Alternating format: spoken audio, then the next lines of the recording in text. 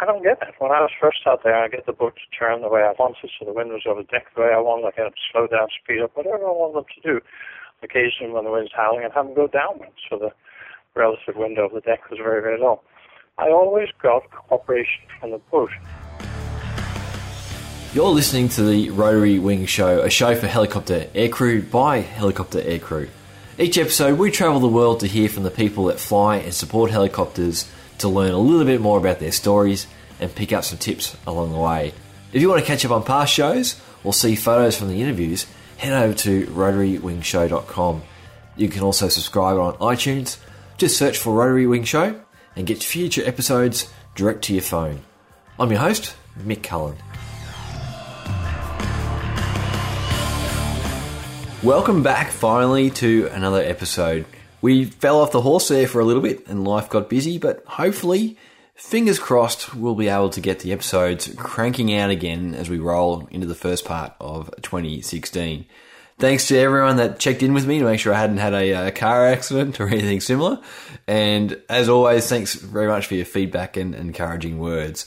I really love being able to get these stories and interviews out to you, the listener, wherever you are hanging out in the world. And I get to learn so much in the process too. So hopefully between all of us, we can come out of it and just be slightly better aviators by sharing this type of information and stories around. I'll chat a little bit more about it at the end of the show and give a couple of shout outs to individual listeners too. Given that today we're talking about tuna helicopter ops, there will be a bunch of you that won't be surprised at all to hear that it is Francis Mayrick that we are chatting with. Francis is probably better known as Moggy, the author of Moggy's Tuna Manual. Indeed, Tony Blumson on the show Facebook page already picked who it was going to be from some photos that I put up. So Moggy's a fairly well-known person in this part of the industry. Now, I didn't even know that tuna flying was a thing for at least 5 years after getting a license.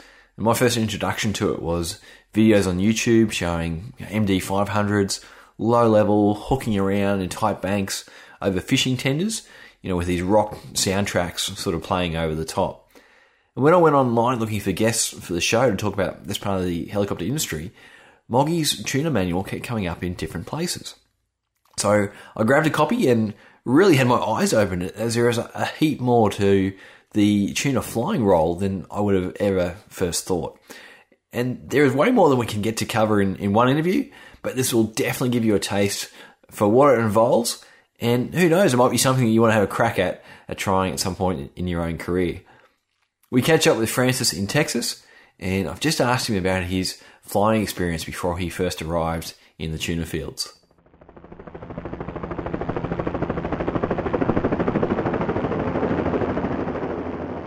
Francis Moggy Mayrick, thank you very much for being able to join us on the Rotary Wing Show, so welcome. Hey, I'm delighted to be here. Thanks. All right, and I guess I'll switch backwards and forwards between Francis and Moggy, because obviously you're talking about tuna flying, and there's Moggy's Tuna Flying Manual that we'll refer to, which is the book you've written. But Francis, before we get in the tuna flying, it sounds like you got to tuna flying after you'd done a couple of other things in your flying career, whereas many other folks, it could be a very early hour building type exercise. So before you actually hit the tuna fields, what was your previous flying experience? I've done quite a lot. I'd done a lot of instructing, R-22, which I really enjoyed. I'd done a lot of fixed-wing flying. And I spent a few years flying Super Pumas, AS-332 North Sea, full IFR, which I was really discouraged with. It was really boring. And I wasn't too happy doing that. I had a lot of fixed-wing time, a lot of instructing, tours, stuff like that. And then went over to the States and did my A&P license. Airframe Power Plant wanted to do that. Heard about tuna flying, and I'm like, wow, that's what I want to do. So helicopters was a lot of instruction, flying tours, some business flying, road traffic work, the usual ENG. 2 years North Sea, and then somebody mentioned Hughes 500s and tuna flying, and boom, I was gone. Right, and we'll talk about your first experience, but going from a Puma in the North Sea back, to like a Bell 47 in the Pacific, it would have been a bit of a change. But you talk about, and you write in your book about your first experience, but you want to talk folks through your first landing on a tuna boat and what you kind of knew at that stage. It was kind of a funny old thing. I arrived in Guam. I got quoted $7,000 a month, and that was way back in the 90s. So, oh yeah, I'm good for that, tax-free. I landed, and they told me the boat had already sailed. So I had like a 15-minute checkout in the Bell 47. Told that I was a brilliant pilot, and basically head south, you can't miss it. So they filled me up, and I didn't even know what the tuna boat looked like. I kind of knew the name. So knowing absolutely nothing, I'm thinking, well, I kind of worked out my point of no return at which stage I'd have to turn around. Of course, you can't miss it. There's all kinds of boats out there. And eventually I found the Shifeng 707, and I was literally at my decision point and flew around it and figured out where the helideck was. Thought, well, hey-ho, here we go. And that was really my checkout of my first landing on a tuna boat. And it went real good, and I enjoyed it, but it was probably a little unusual. Well, hopefully, if someone's finding themselves in the same situation and then they've been able to listen to this interview, they're going to be going, much more armed because, and I spoke just before we hit record as well, it's just amazing that there can be so many different jobs in the helicopter industry, and, each one you need to know how to get a helicopter from A to B, but there's so much detail, whether it's film flying or military or what we're going to talk about today, in each individual job. So there's all these terms, there's foamer and blackwater and breezer and brown balls, all these sort of fishing and tuna terms we'll kind of cover. But can you describe your average tuna boat and how the helicopter fits into the whole operation? Because there's a lottery ad here in Australia that used to run, and it used to have a guy fishing, and then it zoomed out, and he's got his rod and he's fishing out the side of a helicopter. And I guess the story they were trying to portray is, once you win the lottery, you can go fishing with your own helicopter. But for most folks, it just wouldn't seem economical. So how does can you just describe, I guess, the background for the tuna operations, how the helicopters fit in, and what a tuna boat looks like? And I had the exact same thing. The idea, like, how on earth can we afford a helicopter, because we think helicopters are very expensive. Oh, my goodness. It's peanuts compared with what they were doing. And I learned that real quick. In those days, the price of tuna, skipjack and yellowfin, varies an awful lot. During the Iraq War, it went through the roof. So yellowfin can be anywhere between $1,000 a ton to $2,500 a ton, depending on market conditions. It's the same for skipjack. A good catch, a really good one. The average catch is probably 30 to 50 ton, but a good catch can be 200, 300 ton. But if you do the numbers on, if you multiply 300 ton by $1,700, you get a humongous amount of money, which is an awful lot more than the cost of the helicopter for the whole year. So if the helicopter does really well, finds the right fish, finds the right log, keeps the fish inside the net, it can pay for itself in one really good day's operation. So from the cost point of view, the helicopter is small beer compared with the cost of operating a ship and the potential prize of the fish. The way it works, basically two major aspects to it, I guess. One is that we go looking for fish, and then that's where you mentioned earlier we run into foamers and breezers. We'll see 50 miles away from the boat, we'll see the surface of the ocean will go all white where the fish are jumping out, chasing bait fish or whatever, and it's just an amazing sight. It's really beautiful. That's your foamer.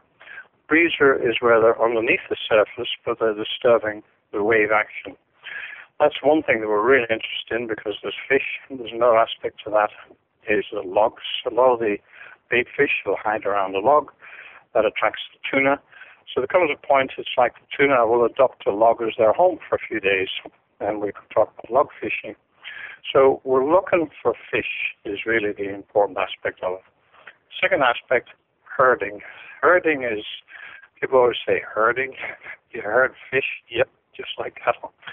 When I first saw it, I could not believe what I was seeing. It seemed to be totally bizarre. When the offshore waves are coming through, you can have 8, 10, 15-foot waves. You'll literally be down so low, you'll have waves up on both sides of you. You'll be lifting up, and a wave go under you, going back down. You're herding the fish, you're keeping them in the net. More often than not, it doesn't work, but sometimes it works spectacularly. If you have a situation where there's a lot of fish in the net and the wave action starts driving the net below the surface, the helicopter, by making a lot of noise and skidding up and down, can frighten the fish to where they stay inside the net. So in broad definition, one aspect is hunting for fish, and the other aspect is herding. And there's a little bit of personnel transfer, EMS medevac, going for shopping, stuff like that. But those are the broad categories of what you do as a tuna pilot. The boats you asked about, they vary from sublime to ridiculous. Some on the JM Martinek, which is an American boat. We had white tablecloths, we had silver spoons, we had a cook that I felt like I wanted to hijack. The food was fantastic, the quality of life, everything was just, a lot of the American boats are beautiful. So the Taiwanese and Korean boats are kind of rougher, a little more primitive. Your cabin and all that is not exactly first class, but if you take the trouble to get it on, it becomes fun. It's perfectly livable, put it that way. Well, we'll come back to some of those bits and pieces. Boggy, I was just going to ask about the history. Do you know when, did you look back at all and research when the first tuna boat operations happened? Was there someone who kind of pioneered the whole field? That's an interesting thing. I believe it goes way, way back to when Bell 47s first came out. I was trying to research exactly that. I couldn't actually find concrete examples of who was the first.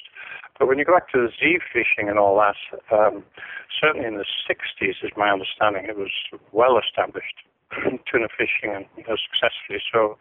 Big Z had helicopters out there, and then of course in South America, it's a big business as well. The exact chronology and the history of the start, I'm not too sure, but I'd love to know more about it. But it's a long-established helicopter industry going back, I want to say somewhere mid-60s for sure. Okay, and can you give some idea of the geography? So you mentioned Guam as one of the bases.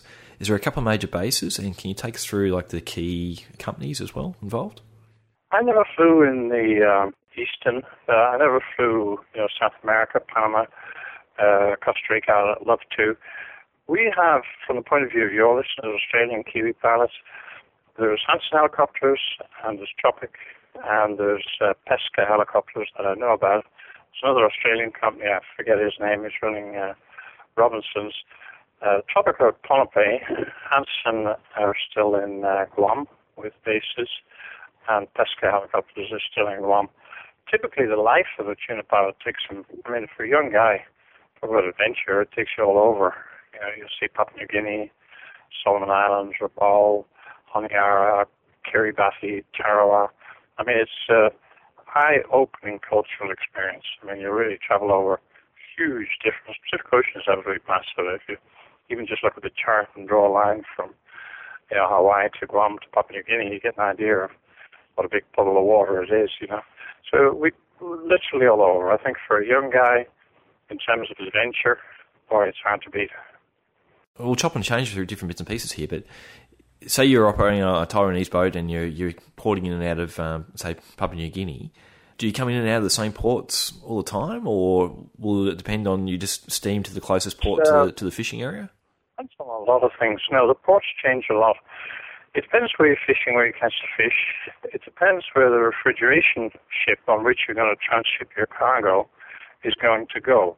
In other words, you might be going to Wewak, Papua New Guinea, and you'll go there trip after trip after trip until you think it's permanently Wewak, and all of a sudden you're in Rabaul, the other side, and next thing you're in Honiara, or you're in Eastern Island. It depends where, once you've filled up the fish, where you're closest to, where the transshipment ship is, and where the owner tells you to go. So it's very much a variable. I've lost track of how many places I've gone to, but it would be several dozen, I think, altogether. On that, how does the licensing work? Do you fly off a US license that's then recognised, and maps and charts and those little logistical things? Yeah, I had no problem. I was dual races. I had the United Kingdom Civil Aviation Authority, ATP, and then dual instructor ratings, instrument ratings, and the same for the FAA. But nobody was really interested in the Civil Aviation Authority licenses. They all just wanted to see your FAA licenses, and even that sort of almost cursory. They were more interested in could you fly. Hence the stories about people that were flying out there that had no license at all, courtesy of this session in the custodianship of the United States government. So FAA will do just fine. And maps and charts, how do you get those for the different areas? It's not very much of a chart-intensive environment, because remember, you're going to be offshore. It's now, in those days, I was there very much in the 90s. GPS wasn't all conquering yet. These days, guys are so addicted to their GPSs that I think even dead reckoning is a failing skill. So you're not really too worried about charts. You're more than anything else, you're interested in your position to the ship. And that's a whole section in the tuna manual, because guys get themselves in trouble big time. You've only got one landing place to go to, your boat, and your boat could be cruising. So you can't rely on, gauges, dial, GPS, whatever the heck it is. Everything can blow up. You've got to have a picture in your head of what's happening. And you read the tuna manual, there's a whole section on being real careful that you have a dead reckoning capability to get you out of trouble. So it's very different from what a lot of guys have done. We're not sitting there with a chart navigating from, cross country looking at railway lines and roads. In a heartbeat, you're out of sight of the boat. We'll range, as your confidence builds up, you'll range 40, 50, 60 miles from the boat, looking for a fish. And the boat is long gone over the horizon and it's moving. And I quote the example in the manual where they gave us the wrong left and longitude of the boat. And but for the fact that I could work out in my head that was an impossibility for the boat to get there that fast at a cruising speed of 12 knots, we'd have gone off to an empty part of the ocean. So it's not really charts, it's more situational awareness, and you've got to have a mental picture of what's going on. And equipment will blow up. You can't rely on the electronic stuff. We were flying along one day and our radio went on fire. Everything went on fire. I was staring in amazement. All this flames and smoke coming out as the entire radio stack just went up in smoke. I had a picture in my head, knew where we were going, and we were just fine. But I would say there, don't rely on the electronics. And that's something I reckon I'd find that the most uncomfortable part. And I guess you get used to any kind of operation you're doing, but I've only been offshore once where I've been outside of the boat, and the boat was our one place that you said to go back and land, and you're just surrounded by ocean and you can't see it. And so I've only done that once, and it's even reading the book and talking to you and thinking about just being able to see miles and miles of ocean and not being able to see your landing point. I guess as you do more of it, you get used to it. But definitely sitting here pitching that now, it makes me uncomfortable. No, I think you're wise. You're very wise. And I'd say to guys, build up slowly. Do 15 miles, 20 miles, check out the gear, check out the situation. Don't rely on the equipment. Make sure you've got a mental picture, know which way the boat is going. And I described in Blip on the Radar, book of show stories I described being called to the bridge and running up to the bridge, and there's a helicopter hopping off the bow, and the guy's freaking out. He's running out of gas. He's in panic. He knew who I was, and he's like, Bobby, I'm running out of gas, and I'm lost. I don't know where our boat is. And that was just a classic example. It happens. Guys run out of gas, get themselves in all kinds of trouble. We ran up there, lifted off, got him full of gas, made a bunch of radio calls, figured out where his boat is. He was so shaken up, poor fellow. I had to form mate with him and guide him to his boat. So your concern is right. People really get themselves lost, get frustrated, get, scared. Just build up to it slowly. Accept that your equipment can malfunction, keep a picture in your head of what's going on, build up to it slowly. Just because day one the captain wants to go 50 miles away, I don't have the experience. I've done 25 miles, thank you very much. We'll call a halt and just slowly build up to it. As you get experience, as after 5 years, you'll rattle off 60 miles, but you know what's going. You trust your crew, you know the direction of the ship. And like I say, the avionics could go on fire. You still got a real shrewd idea where you're going. And that's something that comes with time. We always err on the side of caution, caution, caution. The aim is safety, safety. There's a great slogan in the helicopter industry, zero is possible. I believe that. I've had, 46 years flying helicopters, and I've never scratched one, touch wood.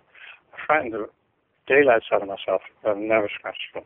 Zero is possible, and that's what we're going to go for. So just take your time, build it up, don't rush it, just softly, softly, softly. Be prepared to say no. Don't let anybody push you into it. And that's a big factor. When you look at the accidents, people allowing themselves to be pushed. I mean, how many times they're screaming at a new guy to get off in a hurry because of a former, and they forget to tie down, this goes wrong. And again, in Blip on the Radar, I describe a friend of mine getting killed, and it's a true story. His first takeoff from a tuna boat, he died. And it was directly as a result of rushing, going beyond the ability. Slow it down. Just calm. That's my attitude towards all that. And actually, it really comes through in the writing too. And I have no intention of operating off tuna boats at this stage of my life with my family and things like that. But even knowing that and reading through and just picking up a bit of your kind of ethos and how you approach things, there's lots just to take away for other helicopter operations as well. So that really comes through.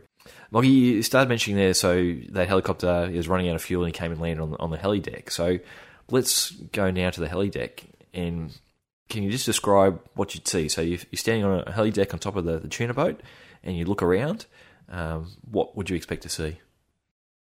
When you're standing on the heli deck is mounted above the bridge, by and large. Not always. Some of them have got them in different positions, but certainly the time these boats have all got them on the heli deck.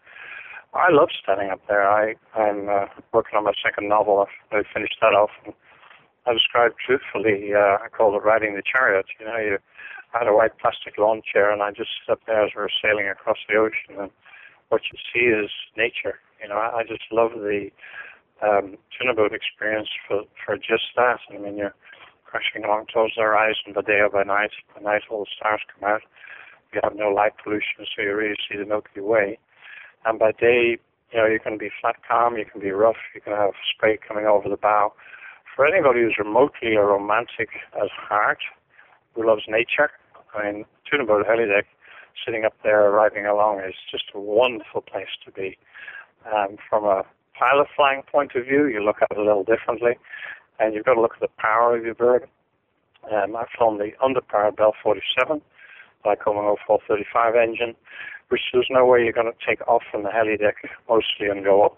So you're actually going to go up and dive to the water, pick up airspeed and fly out. So there's a whole different mindset comes in there. The early R-22s in South America were crashing all the time. We're incapable of just taking off from the heli deck. They'll do the same thing, get over the edge, dive for the water, go away.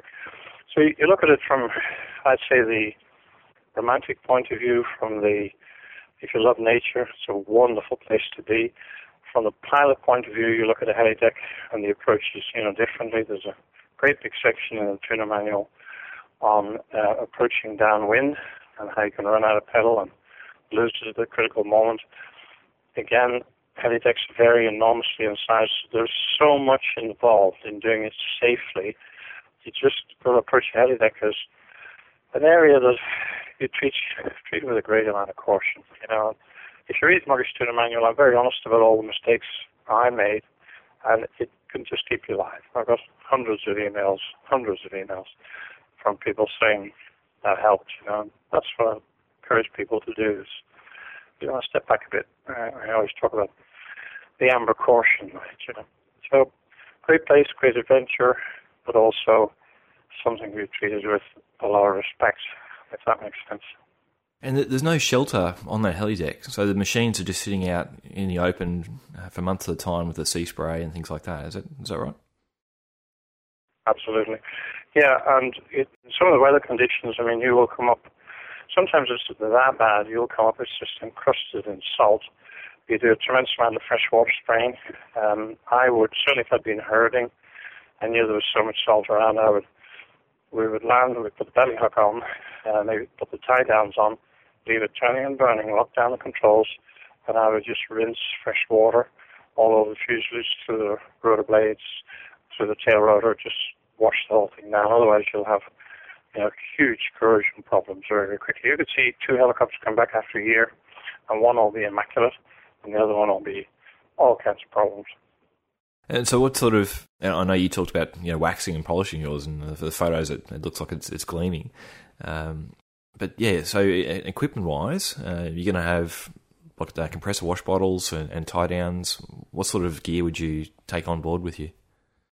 We don't take tie downs on board. I don't know where anybody does that, and the same for the wash bottles. I wore, obviously, got your life jacket.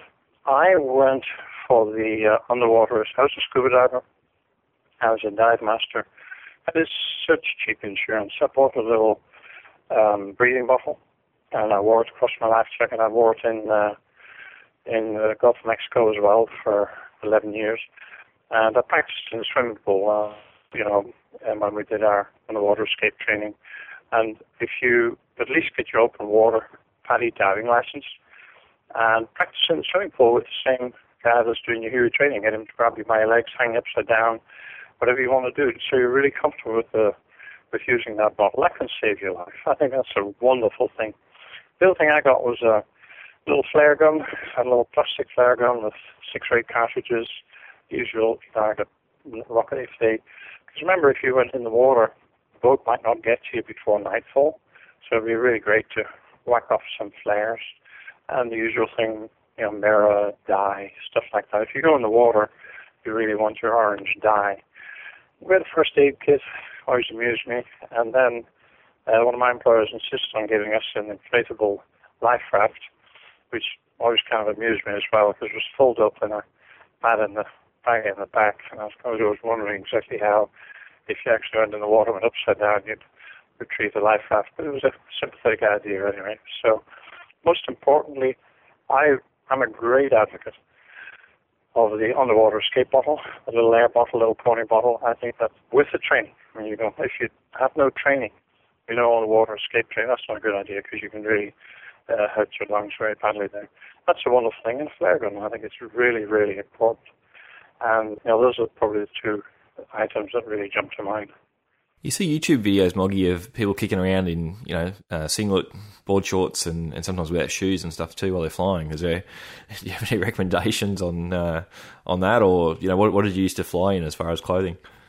Clothing, well, it's kind of entertaining after a while. I mean, I flew the North Sea and we had our uniforms and our gold bars, and show back and sides, and I was bored. I was so bored flying straight lines.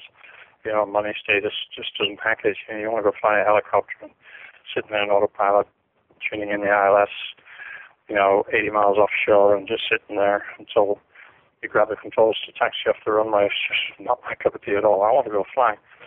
It was kind of ironic to go and grow this huge beard and have taffy white shorts and bare feet and just behave like everybody else. So mostly when it comes to style and dress, tuna pilots are complete hooligans and they dress very casually. And I think that's part of the fantastic nature of tuna flying. We're not into gold bars, epaulets, and stuff like that. So it's pretty, it's very relaxed, very informal, and that's part of the charm of it. That's really part of one of the great parts of joys of it. I mean, there's no way in flying 11 years in the Gulf that you could have a great big woolly beard, and it's a totally different kettle of fish. I mean, you're dealing with oil and gas companies spending millions of dollars every week on the helicopters. They don't some hobo, but the tuna fields is very liberated flying. I've never heard of a dress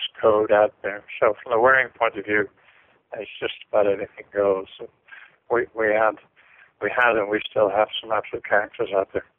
Yeah, and on board the boat, there's obviously the captain and observer and some key staff there. Can you talk us through, so someone who's about to go out to, for their first tuna flying job, what they need to know about those key people and I guess who they are?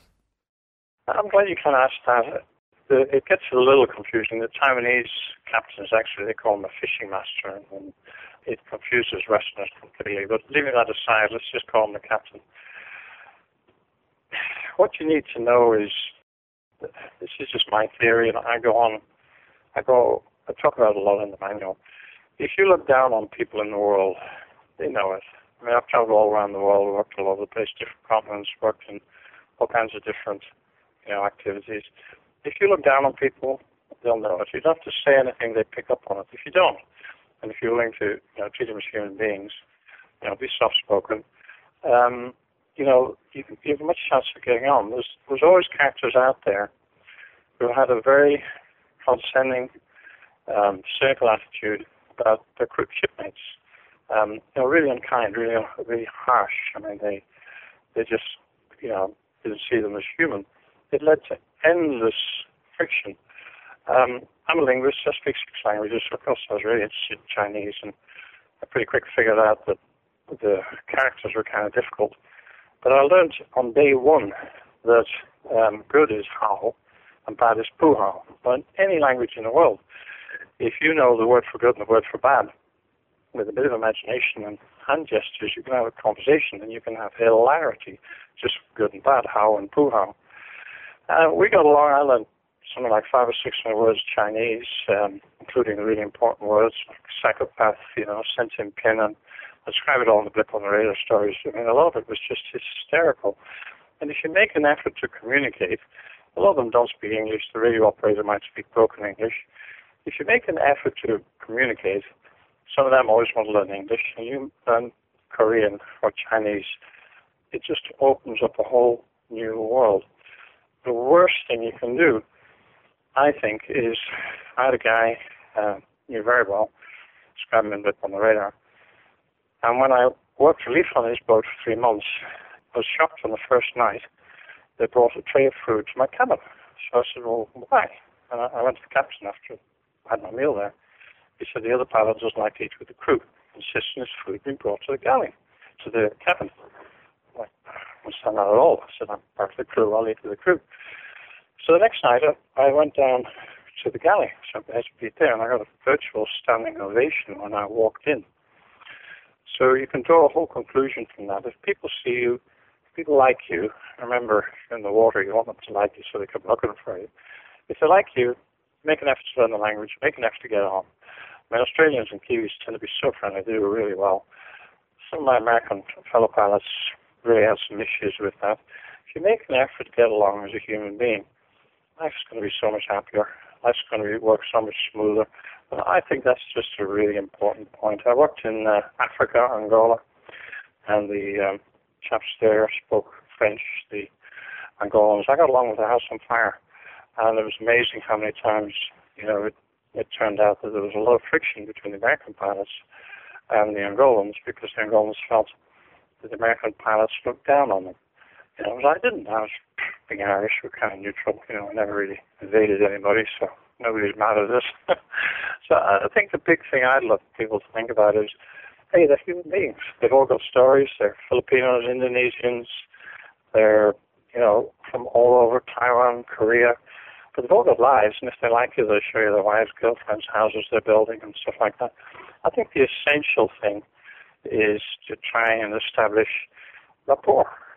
You get the odd guy out there, and the odd captain who's just certified lunatic, and you just can't work with them. I've seen them. I've never had one, but I've seen just impossible situations. Okay, you've got to bail. You've got to get another boat, call your boss, say, look, this guy's impossible to work with. He's nuts. You get the odd one.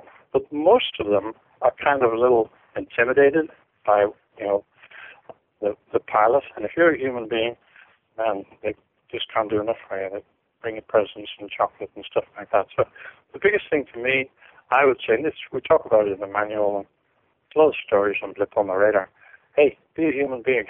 Treat them like human beings, and it'll go so much better for you. Does that make sense? Yeah, definitely.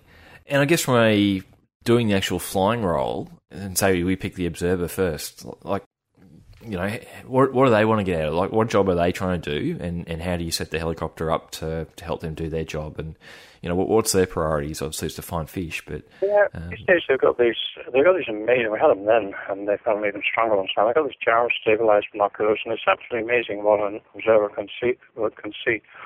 I often enough in the 90s would go on my own. I'd be sent off to be busy and go look for fish, and I walk my own, which I really liked. Most of the time you fly with an observer, the most of the time I flew with an observer. The observer varied from extremely good to absolutely useless. One guy, I loved him dearly, he was a terrific guy. He was so exhausted, so tired, he'd kind of give me this pathetic look, and I'd say, yeah, you go sleep. And he'd sleep the whole flight. If I spawned a log or fish, I'd nudge him up and he'd talk to the captain, pretend that he'd go right back. So he just wanted to go. The helicopter to him was wonderful. Other guys are really, really serious.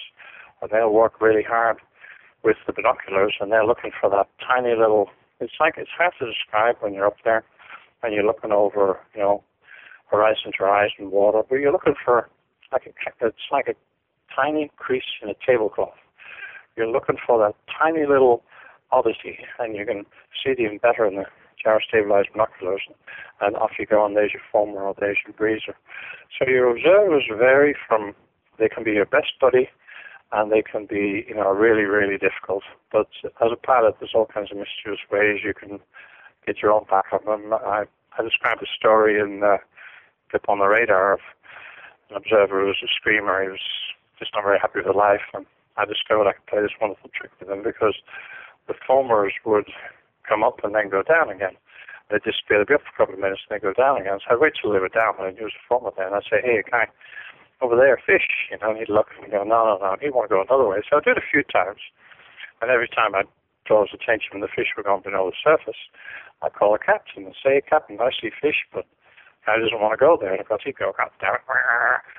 So the next thing, the fish would come up, and he would go, oh my God, it'd be 100 ton. So the captain would give him hell and say, next time you listen to Muggy. All I was really doing was just winding them up. So there's lots and lots of ways you can have a lot of fun with them. They vary from extremely good to extremely useless to extremely friendly to, just all sorts. Often you find with the captain, if you've got good eyes and you see fish and logs that the captain missed, he'll look at you like, oh, you have good eyes. And from then on in, you're in his cabin, sipping brandy. If you're not just a flyer, but you're also willing to look for him, they love you to death because, that's big money.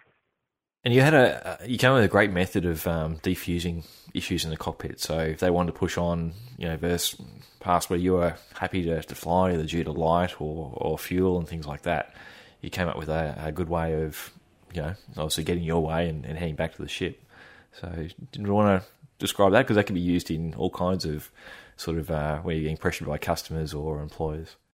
There's been a history of bad relationships between some captains and some pilots. So when they first get you, you kind of got to establish a rapport, and I mean, as a captain of a helicopter, you're the captain of a helicopter, and you don't really like being yelled at. There's a million examples of that, and we talk about it in the manual and in Blip on the Radar. Many examples that jump to mind. One was we talk about the gusts of winds out there will come through. You've never seen blade sailing as you have on a tuna boat. And what will come out of a microburst is just really dangerous. I described being pretty well blown off the heli deck. The only thing that saved me was the belly hook. I had a new captain. I worked with him very long. And where we were, right beside this microburst, the wind was howling, I did not want to shut down. He wasn't on the way, and he didn't want to move the ship out of the way, and I didn't want to shut down. So they kept coming up and saying, shut down. And I'm going, no, look at this great big black microburst beside us. I don't want to risk my rotor system. Go, just move the ship away. Power to me. He wouldn't move it. I wouldn't shut down. Of course, eventually he thought I'd run out of gas, so I tied down all the controls and rolled out the fuel hose. And it was just him against me. He was just being pure stubborn. I was going to fuel her up and sit and burn his gas for the next 2 hours until I was dying fine, ready to shut her down. I wasn't going to risk, a blade strike. I mean, the wind was just howling through. He was watching me in the crow's nest, and when he saw me roll out the hose, the next thing, there goes the engine, there goes smoke out the funnel, and he moved it away exactly the way I wanted. From then on in, we were the best buddies. So there's a kind of a psychology there. If you rush me, I go slower. I'd have that. There'd be a former come up, they're trying to make a set, they want the helicopter, go, go, go, go, go. Panic, panic, panic. People crash that way. People forget. I just go slower and slower and slower and slower. I don't shout back, I don't yell, I just go slower and slower and slower until it's overwhelmingly obvious to them.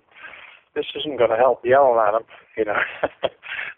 if we ask it nicely, the chances are he'll lob off in a hurry.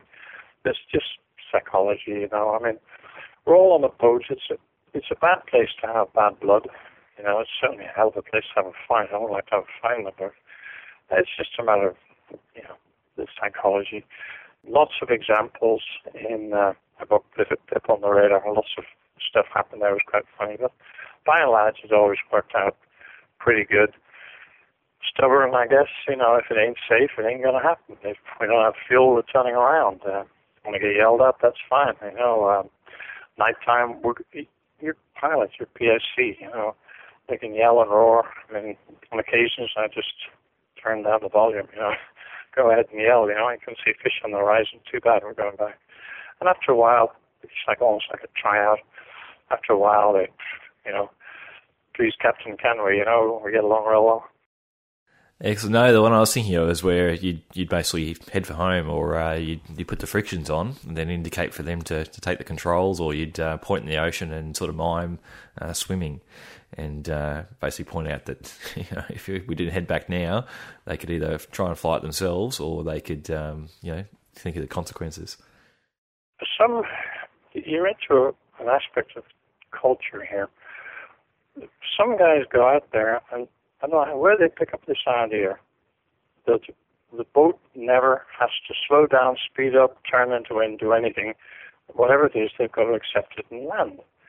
I don't get it. When I was first out there, I get the boat to turn the way I wanted, so the wind was over the deck the way I wanted. I get them to slow down, speed up, whatever I want them to do. Occasionally, when the wind's howling, I'd have them go downwind, so the relative wind over the deck was very, very low. I always got cooperation from the boat. I'm lost as to why a new guy flying a strange helicopter he may not have a lot of time on, maybe a Hughes 500, somehow or another ends up with this idea that whatever situation he's faced with, he's got to accept it and go ahead and try landing. Why? I don't get it. It's all about safety. And I've certainly just always with the ship when I wasn't happy with, after a while you build up confidence and it's different. But in the early days, I just always no, no way. I want them to turn. I want them to do this, that, and the other. It's gusting 40 knots. I'm not landing that way. I want them to turn. It's just such a headache. And after a while, okay. And as long as they like you, it works out every time. But if you're not comfortable with it, hey, move over. Slow down, speed up, whatever you want. And they should understand that. The Taiwanese word for strong wind, I learned probably on day 2, is fong dai da, strong wind. The moment they heard fong dai da, okay, you may want something, they would cooperate, no problem. But there's a lot of accidents have occurred with guys trying to fly an approach that they weren't comfortable with. Guys have called me, hey, can I talk to you on the phone, and emailed me, and we chatted over things that have happened, and it's not necessary. If you don't like it, don't accept it. It's as simple as that. And people have said, oh, well, no, you've got to do it, otherwise you lose your job. Oh, what's more important, losing your job or losing your life? It's like you're a pilot in command. The buck stops with you. Don't like it? No. Excellent. Yeah, very much so. And it's that mindset of, as you said, pilot in command. You're the guy, who makes the decisions. Moggy, one of the aspects, one of the job parts is going out and dropping. So you spotted the foamers or the log, and you go and drop a radio buoy there, and the ship will come back. And you talk about some shenanigans there with other ships, radio buoys and things like that. But I guess can you just walk us through from the cockpit, what it is, how you actually set up an approach, how you would make an approach down to the log, and then what it actually looks like when the observer's throwing the radio buoy out, just for someone who's never seen that. Again, a lot of accidents have occurred there, and it's really important to understand that, there's been many an incident with radio buoys. These days, there seems to be a greater, I've talked to lots of guys out there in emails, a greater and greater reliance on GPS. And I'm kind of a bit puzzled as to exactly how that is meant to work. In the old days, we really liked the logs, and we would attach a radio buoy to a log. A radio buoy that goes on the helicopter might be 10 foot high, and it sends a signal. No matter where the log drifts, you can know where it is. And in a good log area, you might pick up 6 good logs over a 40 square mile area, each of which have got a lot of bait fish, each of which have got a lot of resident tuna. They're going to be there for a few days or a week as long as they feel like staying there. Yellowfin and skipjack. So if you put a radio buoy on it, you can monitor the position of those logs no matter where they drift. These days, seems to be less use of the radio buoy, which I don't really quite on the radio buoys, but we used them continually in the 90s. Now, a radio buoy goes on the helicopter, whatever you're flying in. Like I say, it's maybe 10 foot long. I'm chucking out a number that's sometimes shorter, sometimes a bit longer. When you fly an approach, and again, we talk about this in the manual, if you're looking at a small log, it's actually remarkably easy to lose it. Everybody has this idea you're going to fly a square pattern, downwind base and all that. You're going to lose it. And talk about the manual, you're better off just doing a big old descending circle, keep it in sight. You push the radio buoy into wind. There's a bunch of considerations, or the log rather, into wind. You're going to drop your radio buoy. I probably at this stage ought to mention auto rotation. Auto rotating out there, and we do it. We all do hundreds, thousands of auto rotations. I was a former instructor rating in the UK, instructor rating in the States, and instructed helicopters and all that. Thousands of auto rotations. Looked at auto rotations. Give it some thought when you do that in the tuna fields. Big caution here is the famous blowout. If the ocean's flat calm, the water can be translucent. When you approach a log, there are some extraordinary optical illusions that take place that you'll never get on land because you've got no reference points. I described in Blip on the Radar, classic one of auto-rotating down to, and this is like my 10th auto-rotation in the day, and auto-rotating down, coming through what I thought was 150 feet in auto-rotation in the Hughes 500, all of a sudden realizing I was coming down through 25 feet or 1,500 feet per minute and doing the biggest flare you ever saw in all your life, scaring the pants off myself.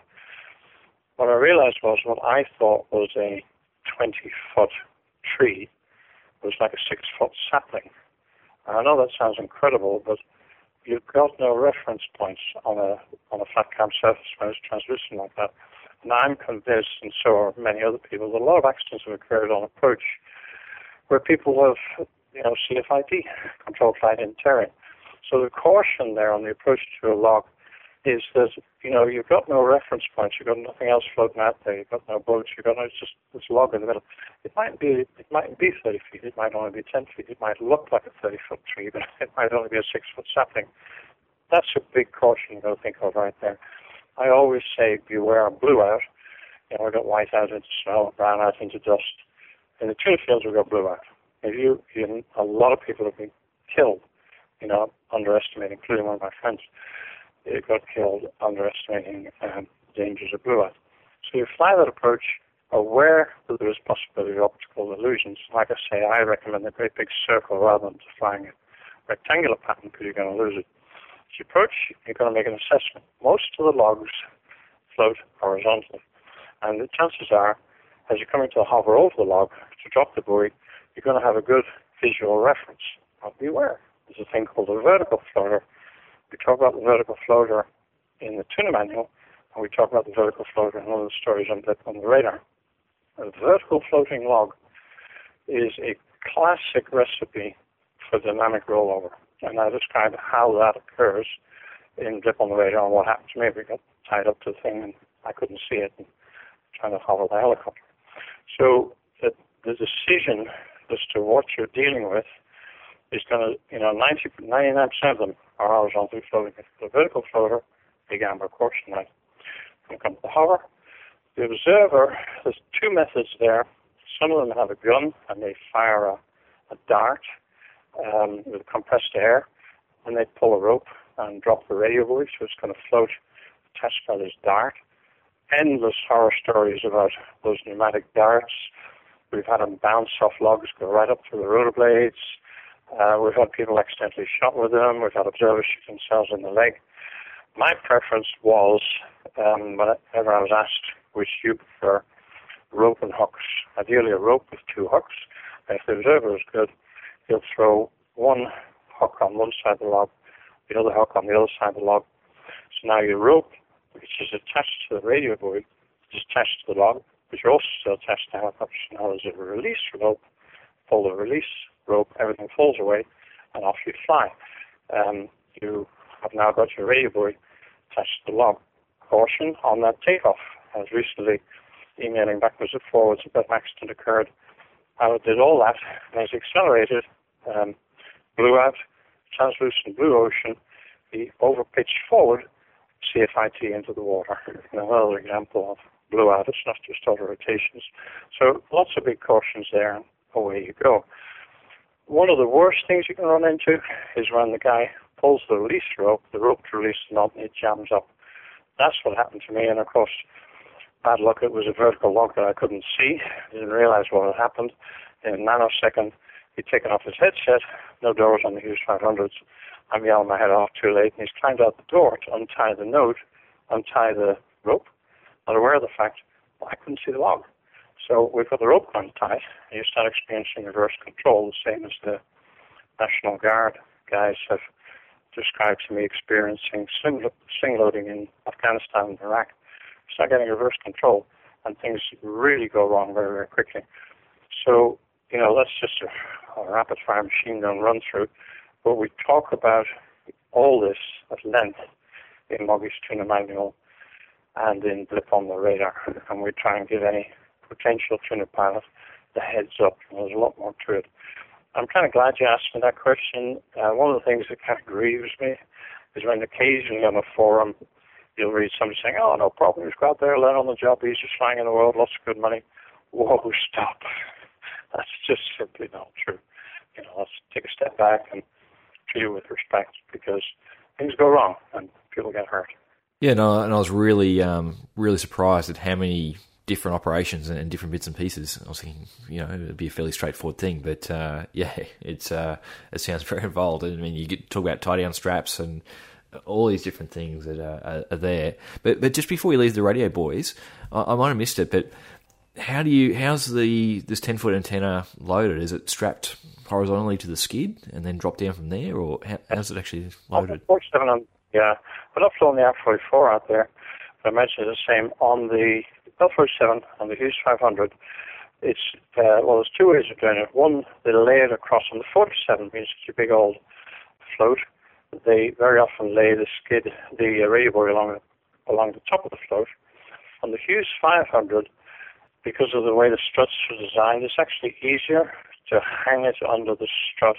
So it's like there's a ring at the back, and the tip of the radio buoy goes to the ring on the rear oleo strut, and then it's tied around.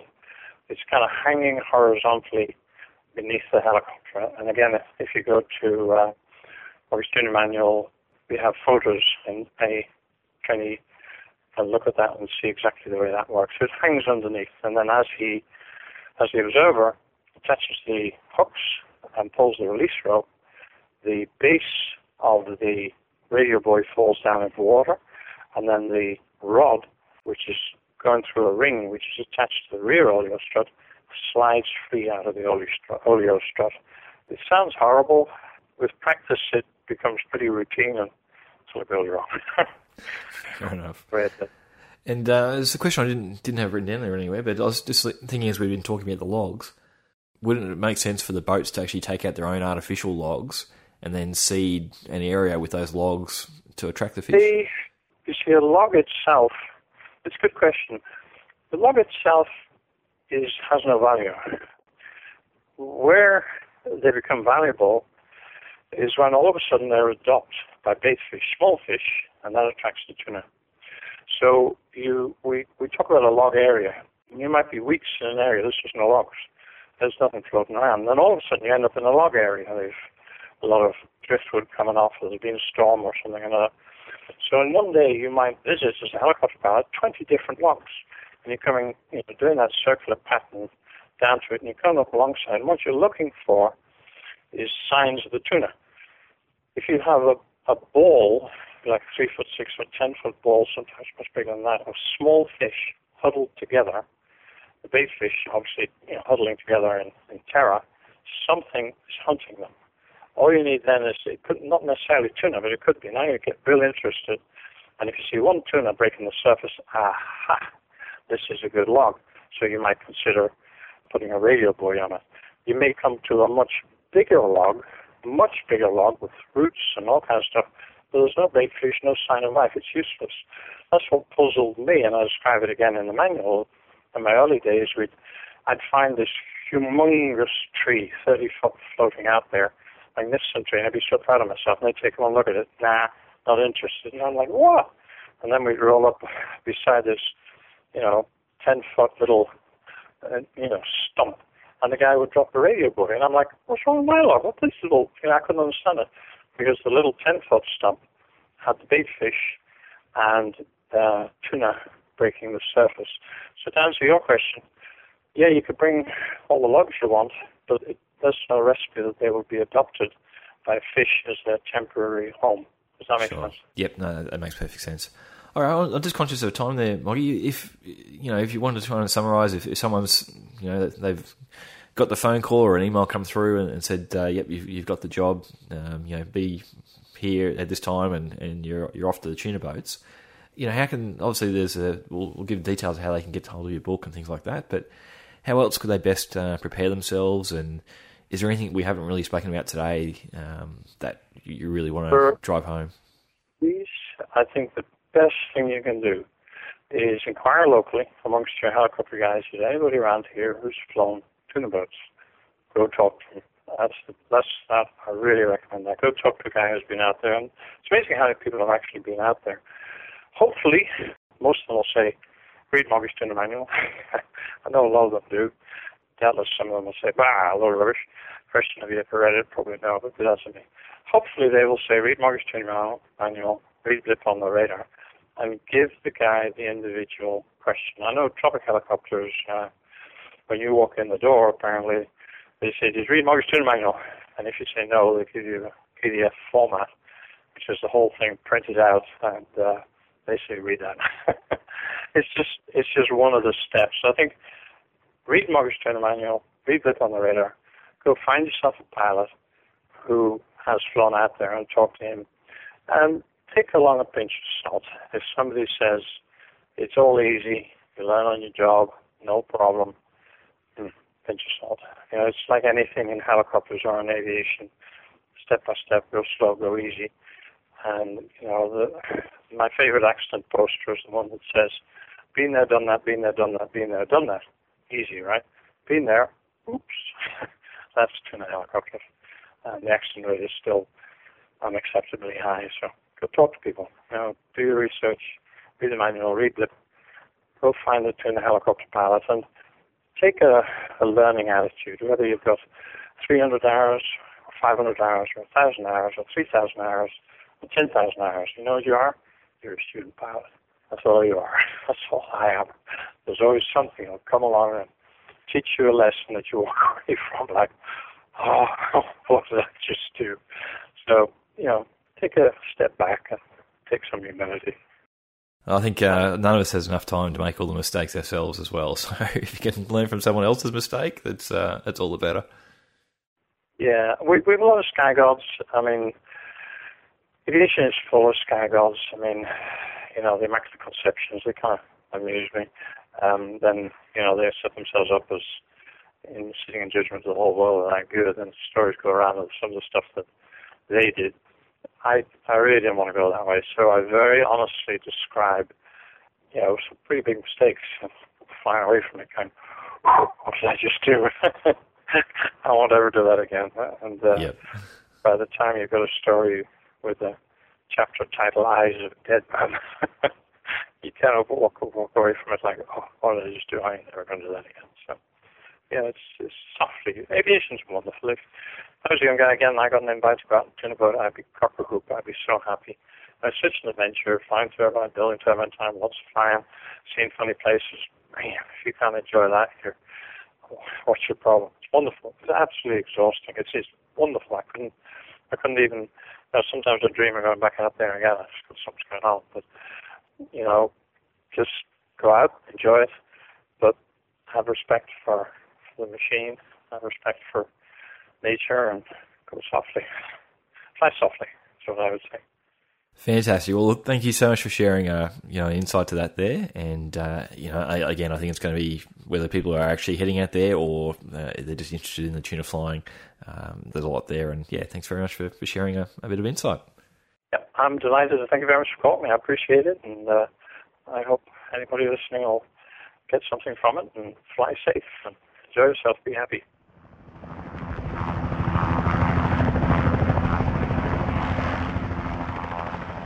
That was Francis Moggy Mayrick, author of Moggy's Tuna Manual and Blip on the Radar, which you can find pretty easily in Google, and I'll include links to those books in the show notes for this episode on the website. There's also a bunch of photos and videos there that will give a bit of insight into what the operation's all about. So you can see helicopters herding the fish and launching and recovering from the tuna boats there. And again, like all the episodes as well, you can go back and see photos and videos on past episodes too to get a bit more behind the scenes of what people have been talking about. And if you do find yourself heading out to the tuna fields or thinking about it, then for $6 a copy, the Tuna Manual might just actually save your life, as Francis covers a lot of the things that have killed people in the past.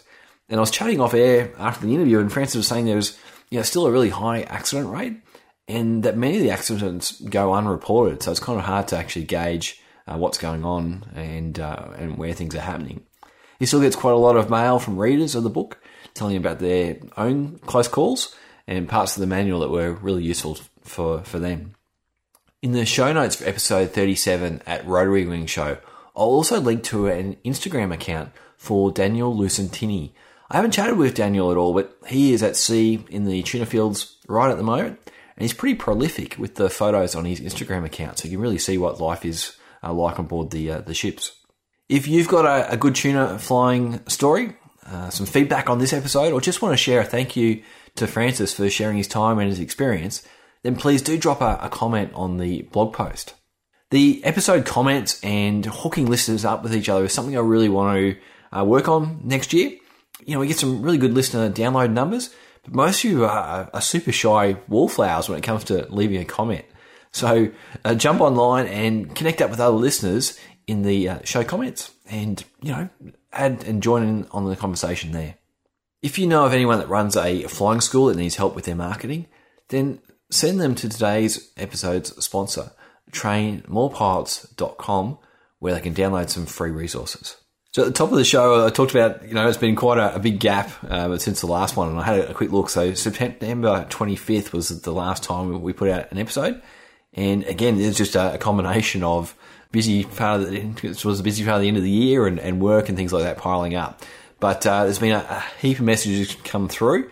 And so just very quickly, and I'm always got to, shy of doing this sort of stuff because I'm probably going to miss someone out. But if I've missed you, I'll try to reply to all the emails and cover everyone. But please don't be offended. I'll catch it up another time. But we've had Falco in Germany, Nigel in Melbourne, Nick, he's doing his training in Idaho at the moment. There's Doug, Randy, and Lee in the US.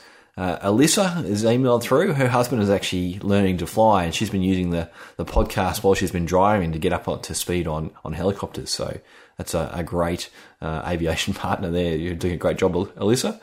Our Facebook has been Carl Murray Muzza has been over in the UAE at the moment. I flew Hueys with Murray here in Australia.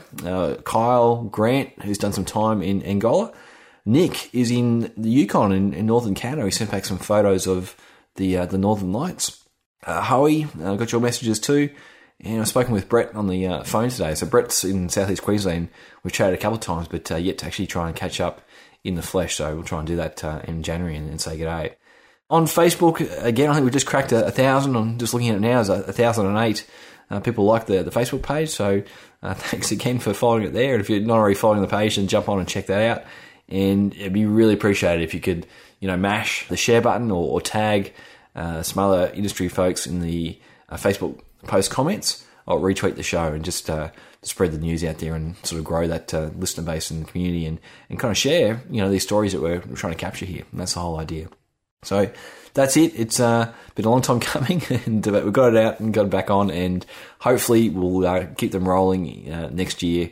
I've got a couple of ones lined up and just hooking up times to do the interview. So wishing everyone a safe Christmas period wherever you are, and talk to you soon in 2016.